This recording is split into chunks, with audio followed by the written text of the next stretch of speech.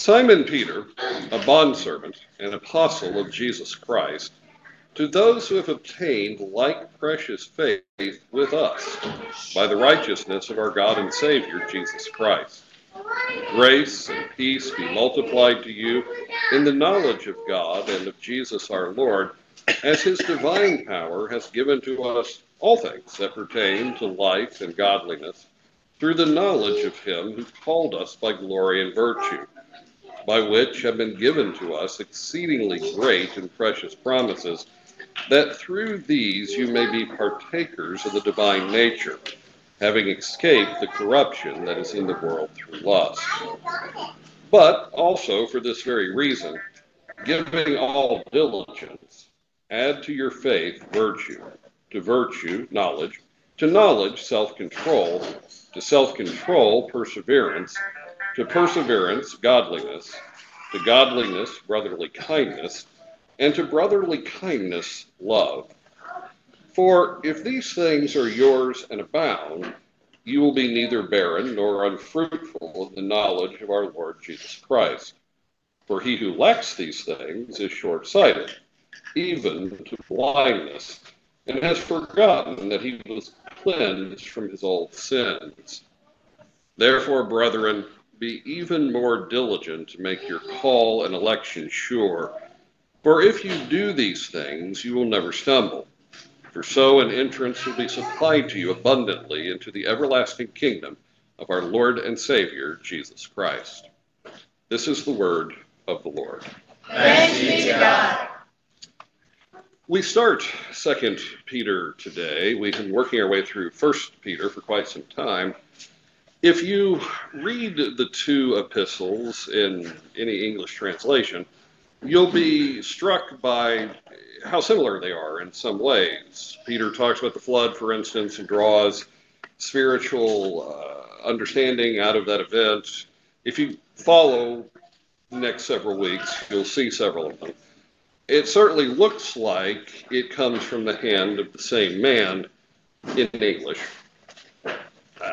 Scholars debate that, and the reason why they debate it is because if you read it in the original, 1 Peter is in a beautiful, perfect Greek.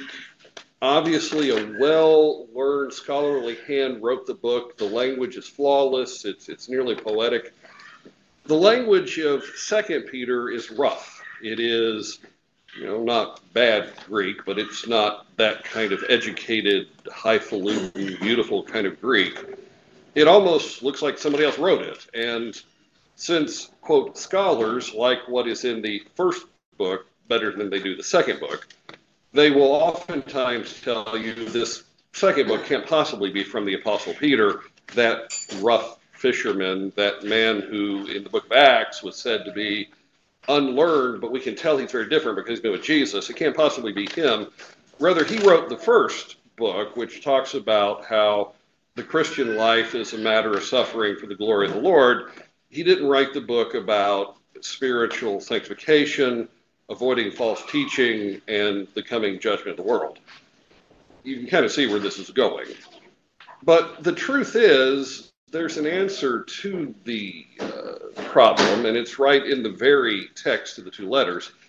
As we ended 1 Peter, Peter told us, "Now I have written to you by the hand of Silvanus, who I consider a faithful brother." And Silvanus was what was called an amanuensis, which is a fancy word for a scribe that helps you write a letter. Peter was a free man when he wrote 1 Peter, and he had access to the spiritual gifts of other people in the church. Silvanus helped him write a beautiful letter. But that is not where Peter is as this letter begins. This letter begins with Peter in custody. He is in the hands of the Roman Empire. He will not get out of their custody. He is facing death, and he knows that. We're going to see that in the book. And there's no help around. So we are reading the writing of a rustic fisherman, a man whose learning doesn't come from the academy.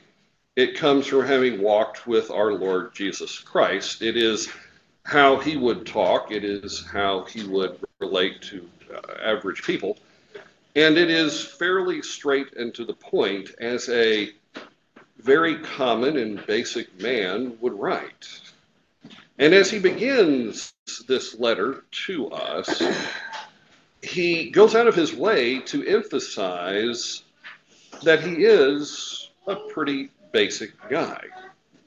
He tells us that he is Simon. Simon is his birth name, the name of the fisherman.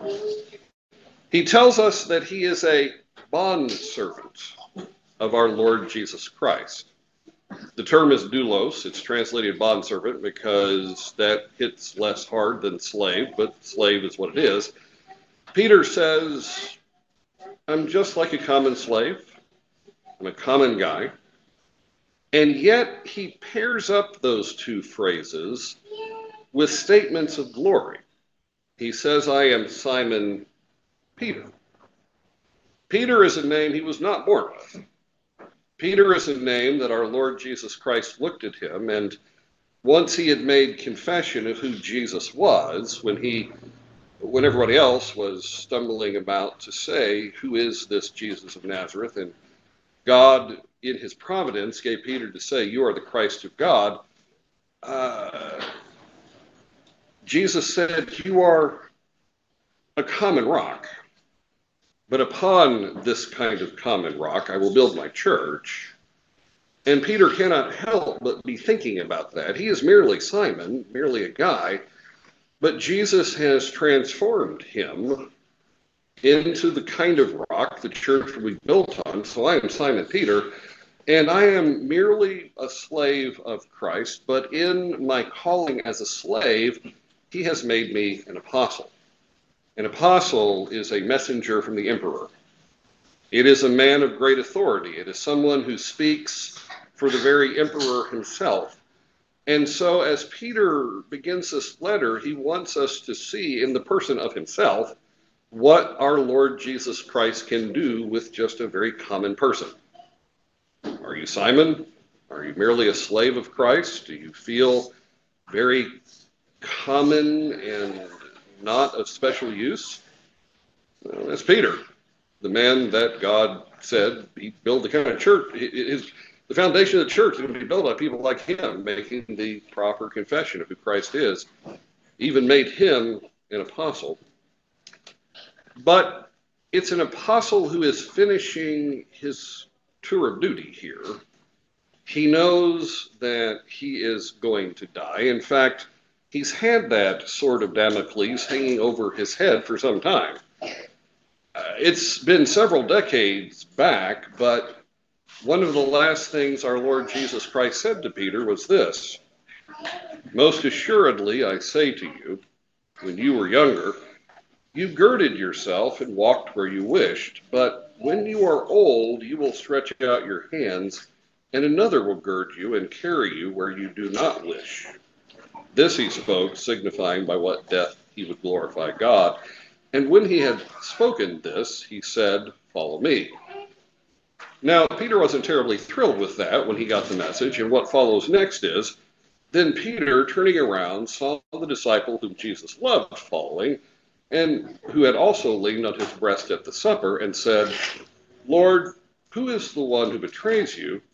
Peter, seeing him, said to Jesus, but Lord, what about this man? Which can be translated as, this doesn't seem fair. And Jesus says to him, if I will that he remain till I come, what is that to you? You follow me. It's that time. What comes next after our spiritual reading this morning is, for this reason I will not be negligent to remind you always of these things, for though you know and are established in the present truth, yes, I think it is right, as long as I am in this tent, to stir you up by reminding you, knowing that shortly I must put off my tent, just as our Lord Jesus Christ showed me. Moreover, I will be careful to ensure that you always have a reminder of these things after my decrease. History ran a very long time before you were born. We have every expectation that it will probably run for quite some time after you die. You are staring death in the face. You know that your time is short. What do you talk about? It tends to crystallize the mind into kind of a laser-like focus. You're probably not going to spend your last hours cleaning the house and washing the dishes. You're going to turn to those things that are of utmost importance, and that is what Peter does, and it is what the Holy Spirit is doing through him providentially. It is where our letter comes from. Peter is considering the whole swath of his ministry and what God has called him to do. And as an apostle of Christ, he has been called to be an overseer of a major building project. The Lord Christ has been building a temple. He has told us that this temple is not of bricks and stone. It's the temple of human hearts united in Christ. Each person being a part of that temple, each person being an extremely important part of that temple. Peter, as Christ's apostle, has been overseeing the building of that temple. And now he wants to make sure that building continues and properly. In verse 5 through 7, Peter turns to us and says, because of this very reason, which we're going to see in a moment, I want you to add this to that, and this to that, and this to that. It's a call to build ourselves as individuals upon the faith that we have been given. This is what's on Peter's mind as he considers his soon homegoing. He is overseeing the building of Zion. And he turns to us and he says, you need to be building the city of God. You need to be building Zion right where you are. You need to be building Zion out of you yourself. I am calling you as my last call.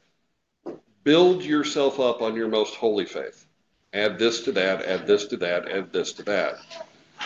It's not the individualistic self-help kind of religion that you might think it is, though. We are called to build ourselves because we are the temple of God. We build where our house is in the city of God. If we were to go back into the book of Nehemiah, we would see the city of God, the physical city of sticks and mortar, laying in total ruins, and Nehemiah called to oversee a major building project. And he organized the people of God to rebuild the city, each man building right next to where he lives. Do you live next to the east gate? You build the east gate. Do you live next to the shepherd's quarter? You build the shepherd's quarter. Wherever you happen to be located, there you build because there you are. And you are finite, of course. You're not God who is infinite. You are only in certain places and only certain things are given to you. God has not put the entire world on your shoulders. But what God has given to you, what he has assigned, there you build. And what has God assigned to you more intimately than you? And you are part of the temple of God. So Peter says, I want you to build yourself on your most holy faith. Add this to that, add this to that, add this to that. Grow in the Lord. He is writing to disciples. He wants to watch us be built into a spiritual house, which is language he used in his first letter. You have come to him who is the high priest, and you yourself are priests of the Most High God and are the temple itself. You're stones being built together into the great temple of Christ. Build yourself up. But our Lord did have a thing or two to say about building projects. One of the most pointed was, if you are going to build a tower, you really need to take note, do you have what it takes to build it? Because men will look upon you if you begin to build something and you didn't have what you needed, And when your edifice stands only half complete and unable to be finished, they will mock you because you didn't really count the cost. So if Peter is going to call us to add this to that, build the temple of God in ourselves, we have to ask ourselves the question, do we have what we need to do that building? Well, Peter's answer to us is yes, we do indeed. Verse 1 through 4 is the assurance that our Lord Christ has already provided all the materials that the building is going to require. He begins by reminding us that we have, quote, received a like precious faith as our own. What does it mean that we have received a like precious faith as our own? Well, our own is referring to the apostles themselves. Peter is an apostle of Christ. He is in the highest office the Church of Christ can have. There is no higher office than apostle. And if you were to think in terms of hierarchy and importance of office, you would picture the apostles as certainly being above normal men. They would be the spiritual superheroes. They were the ones who truly stood in the presence of our Lord Christ and is far higher than the average disciple. But if you were to picture them that way, you would be thinking like the flesh. Our Lord Christ said of the Gentiles, you know that those who are considered rulers over the Gentiles lord it over them, and their great ones exercise authority over them. Yet it shall not be so among you. But whoever desires to become great among you shall be your servant, and whoever desires to be first shall be slave of all. For even the Son of Man did not come to be served, but to serve, and to give his life as a ransom for many. The Apostle Peter, right out of the gun, says to all the disciples, all the believers who will be reading this letter, now you know that what Christ has given me, as far as what unites me to him, is no different than what he has given to you. I am Peter, but I'm also Simon. I am an apostle of Christ, but I'm also merely a slave. And you heard that language in what Jesus was saying. Those whom he calls will be servant, slave. I'm an apostle, but my office is merely for ministry. It does not make me anything different than any other man. God has called me to this position, but what will on the day of judgment mean that when I stand before God, I am not condemned? It will be faith, and it's a gift from God. I have received faith.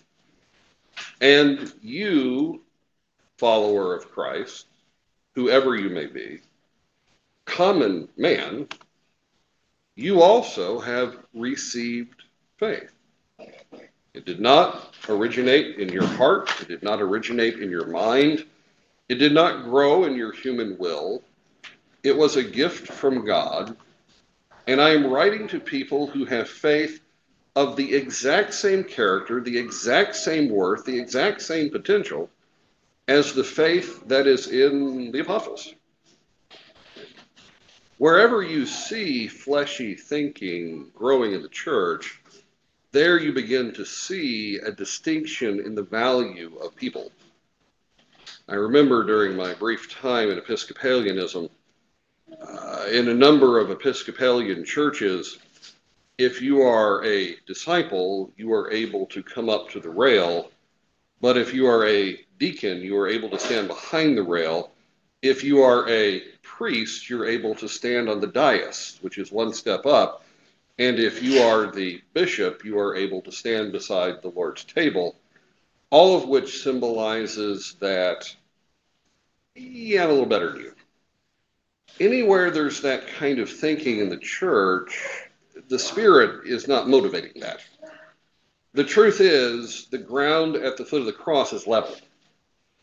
The callings, the gifts, the offices that someone may occupy, they are gifts of service. They are that you may be a bond servant of Christ and a servant to your brother. They don't make you any different. Christianity is a pass-fail kind of thing, and God makes his decisions. He is very clear about this, not on the basis of your value. So if you find yourself standing beside the Lord's table and think that person ought to be down on the floor, that is not Christian thinking in any regard.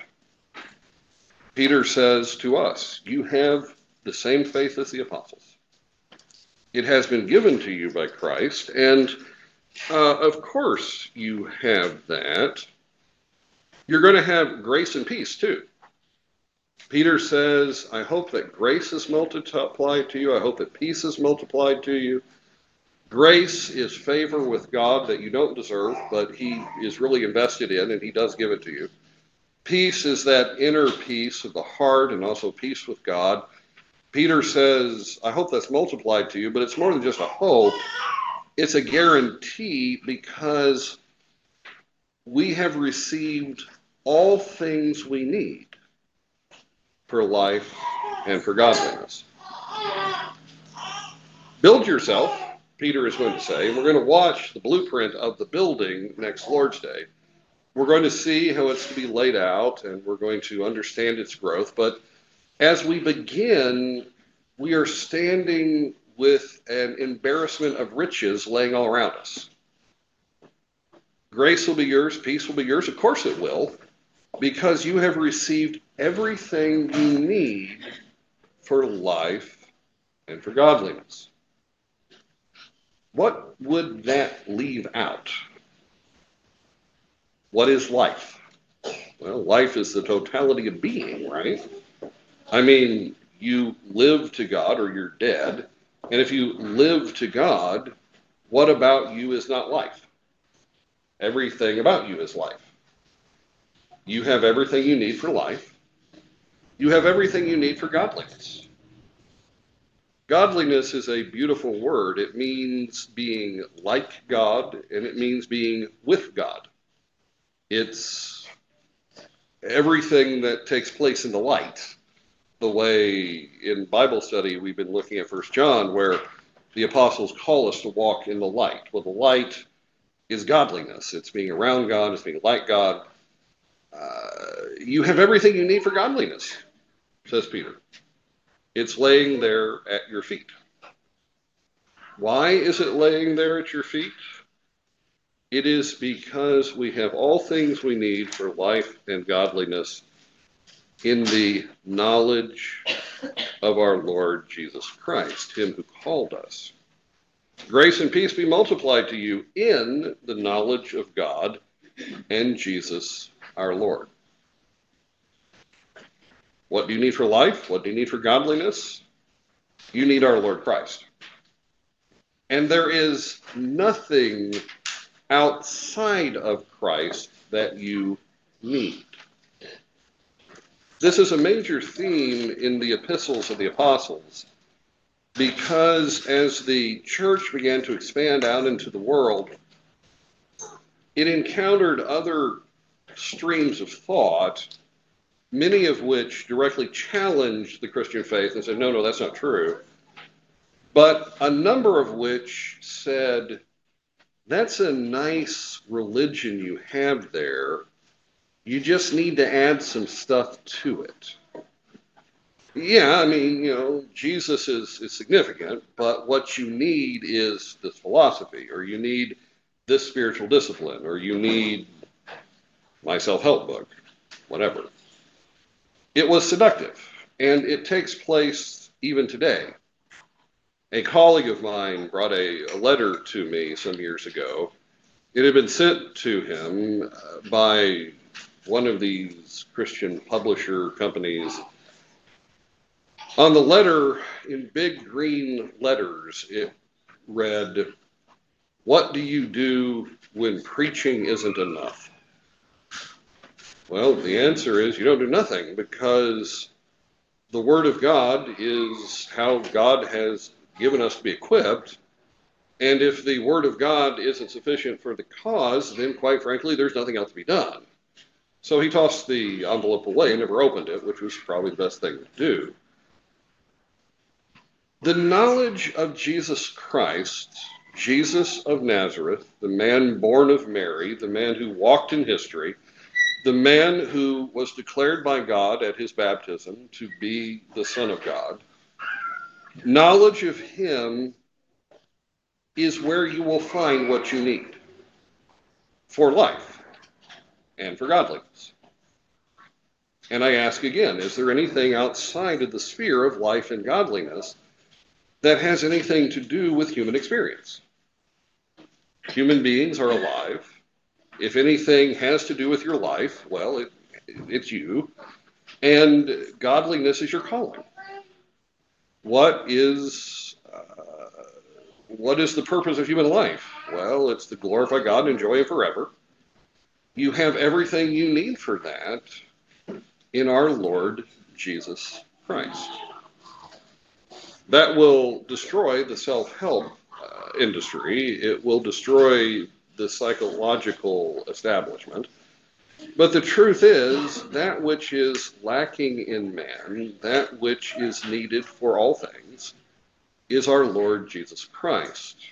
He is the material of which we shall build. His divine power has given to us all things through knowledge of him who called us by, quote, glory and virtue. What does it mean that Jesus of Nazareth called us by glory and virtue? Well, glory is that which we are innately attracted to. We find glorious that which we stand in awe of and we love to look at.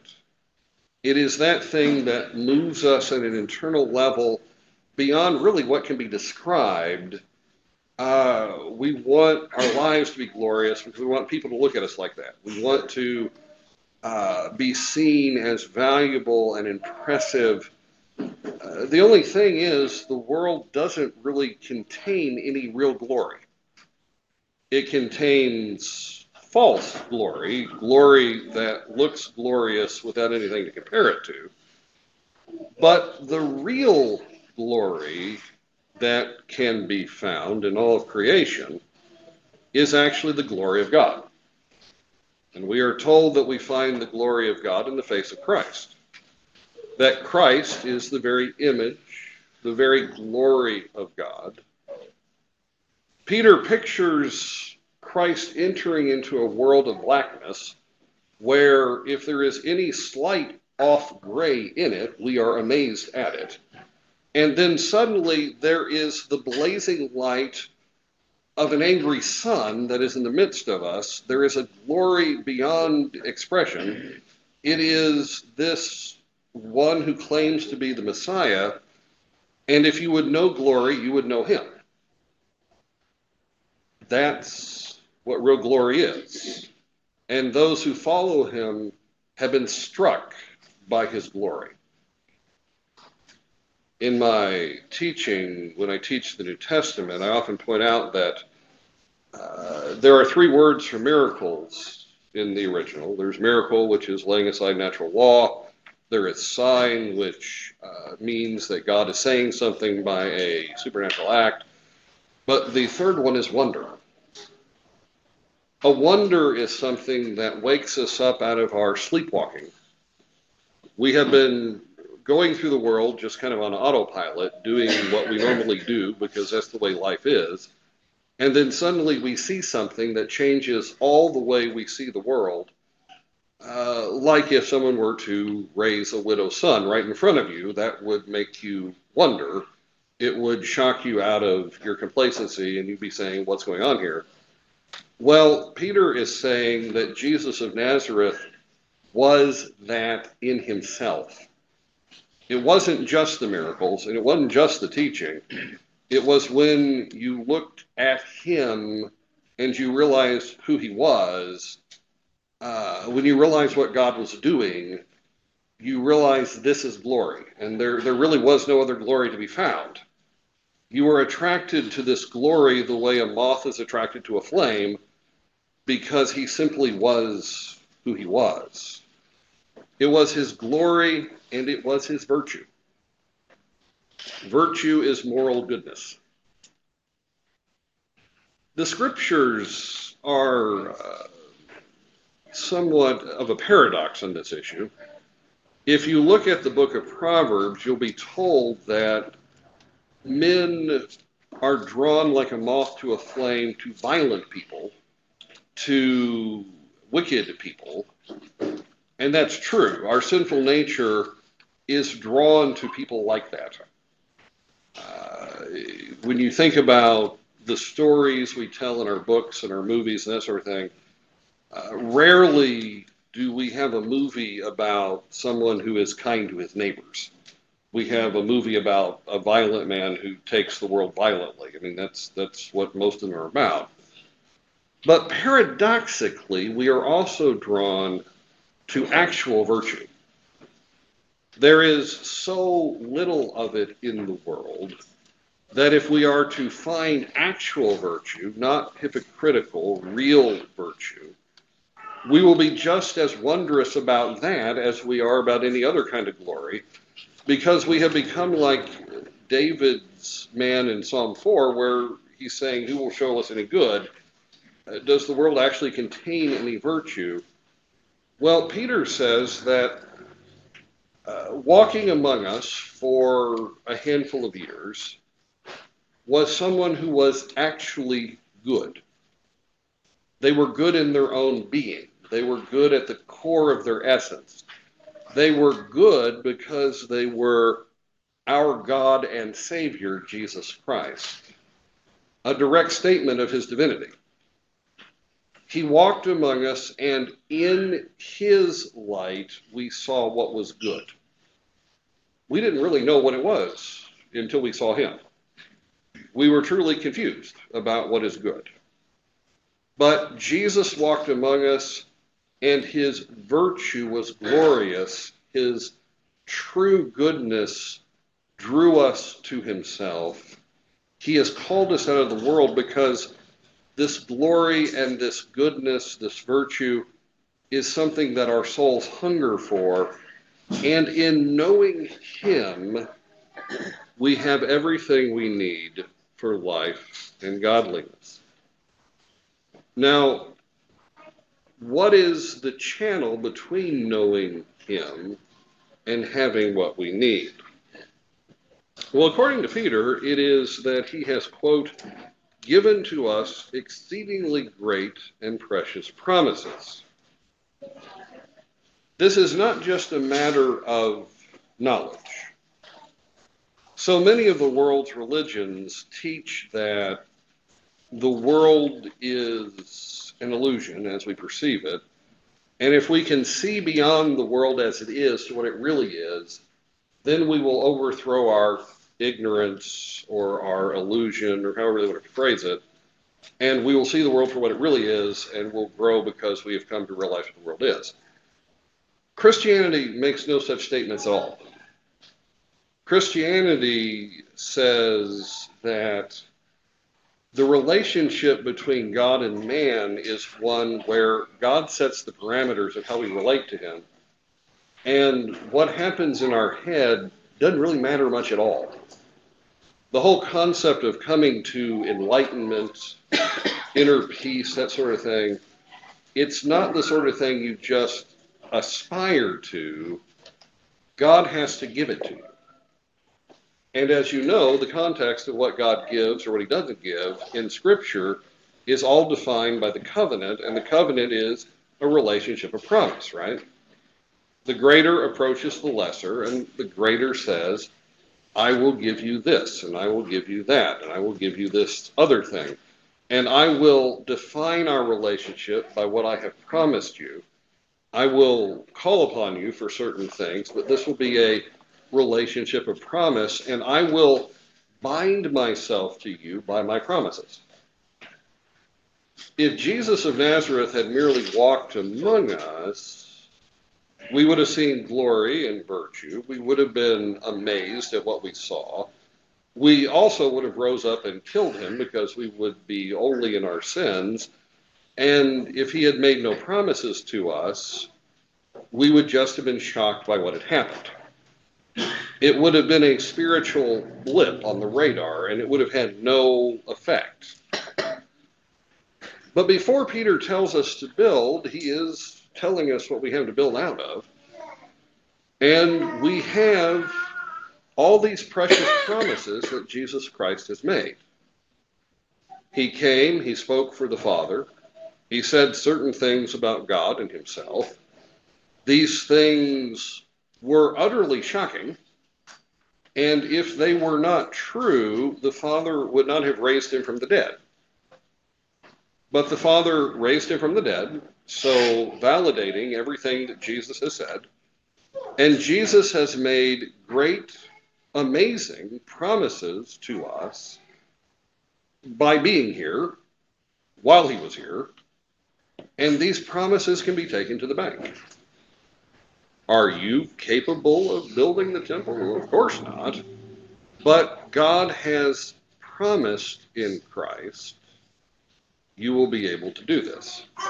It will be through Christ, knowing Christ, understanding Christ, everything about the Christ, but God has promised through the Christ, and Christ's promises will stand.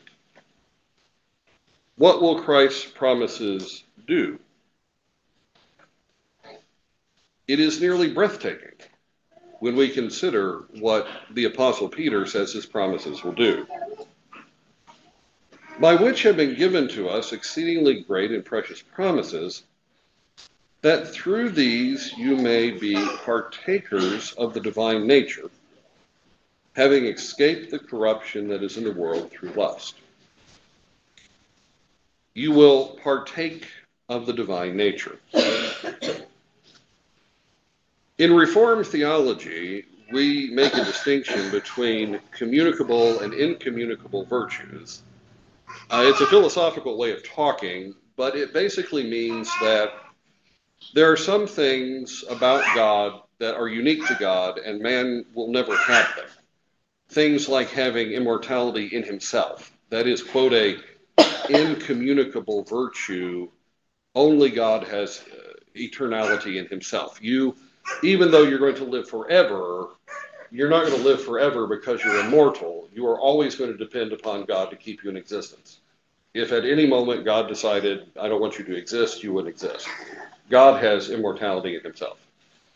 But there are a number of virtues that God possesses that man can possess. God is love. Well, we can love. God is, going through the First John ones, life, that sort of thing. All of those things are inherent in God, but we can partake of those things ourselves. The only thing is that born into this world, born of Adam, all of those things are dead on arrival.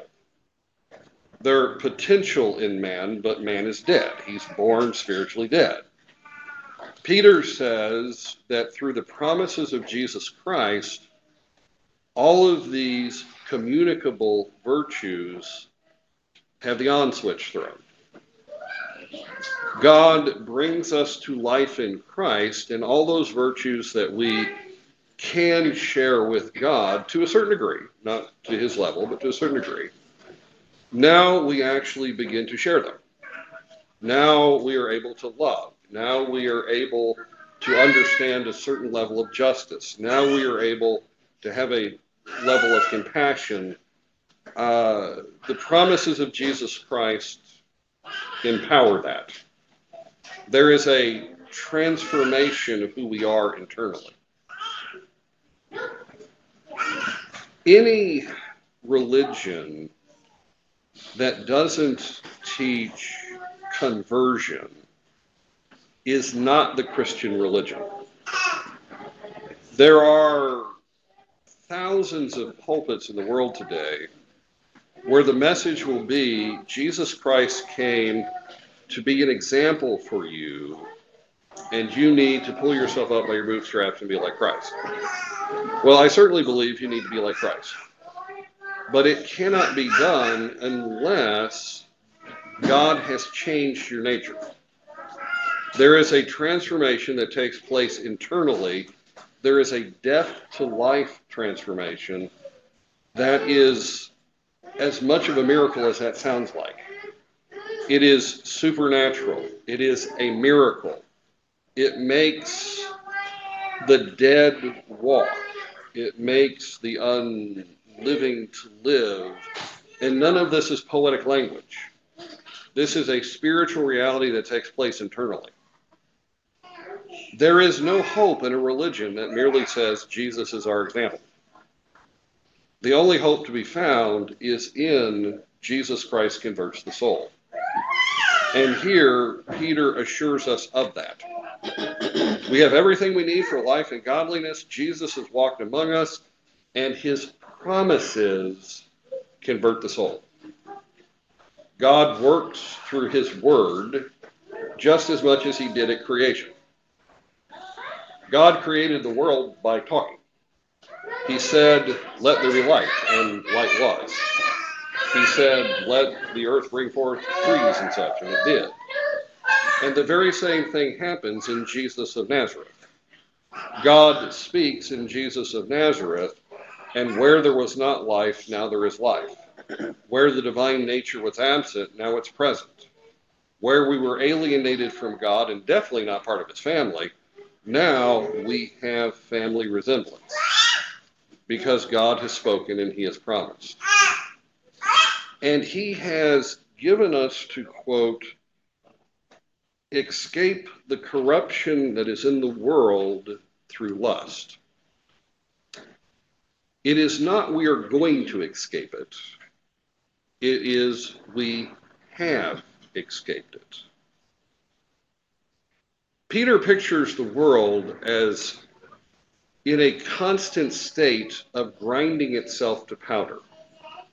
The term lust may not be the world's best translation at this point because when we think about the term lust, we think about it in terms of sexuality and that sort of thing. And lust obviously has an impact on that kind of category.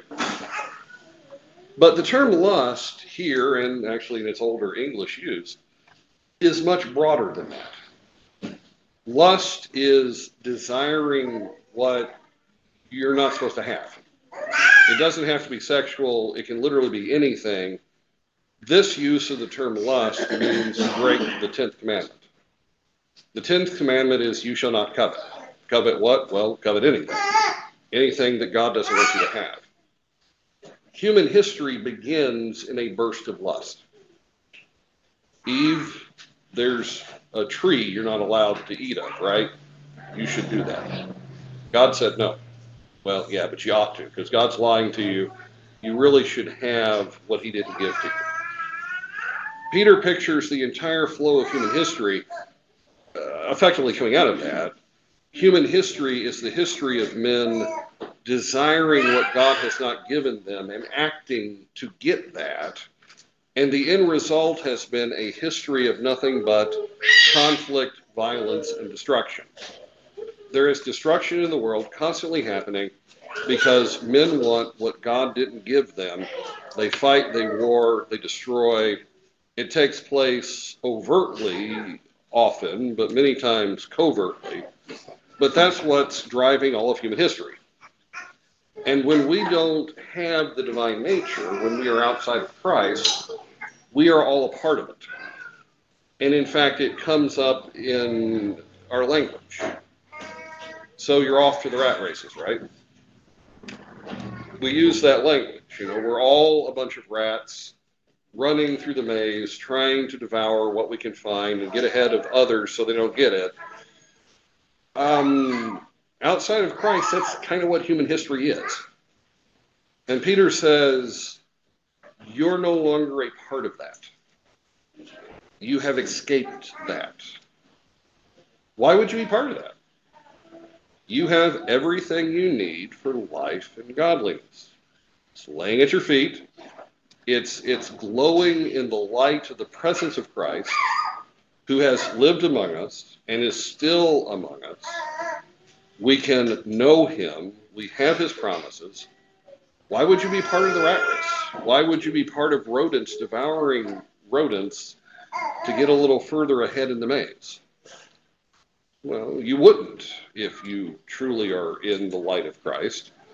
Our Lord Christ was glorious in that he wasn't like that. He was glorious in virtue.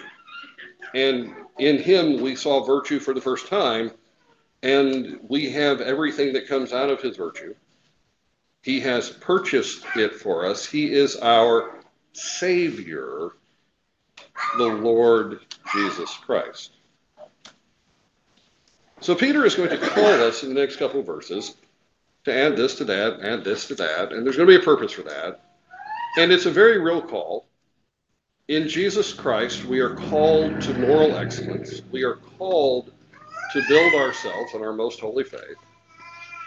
But it is not a call to works righteousness in any means, because everything that you will need to answer the call that we will hear next week has been given to us in Jesus Christ.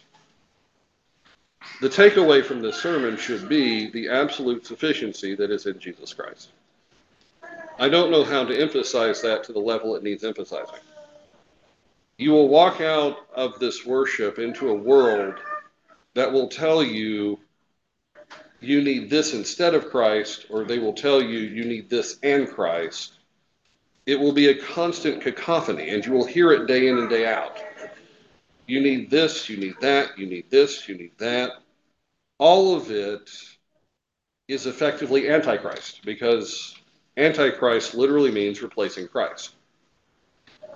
At the beginning of his letter, Peter wants to assure us, you don't need anything but Christ. Jesus Christ has been given to you. You are complete in what God has given. You enjoy everything in the world in orbit around Christ. Everything in the world finds its actual meaning in Christ. There is nothing that you need beside Christ. Nothing at all. Thanks be to God.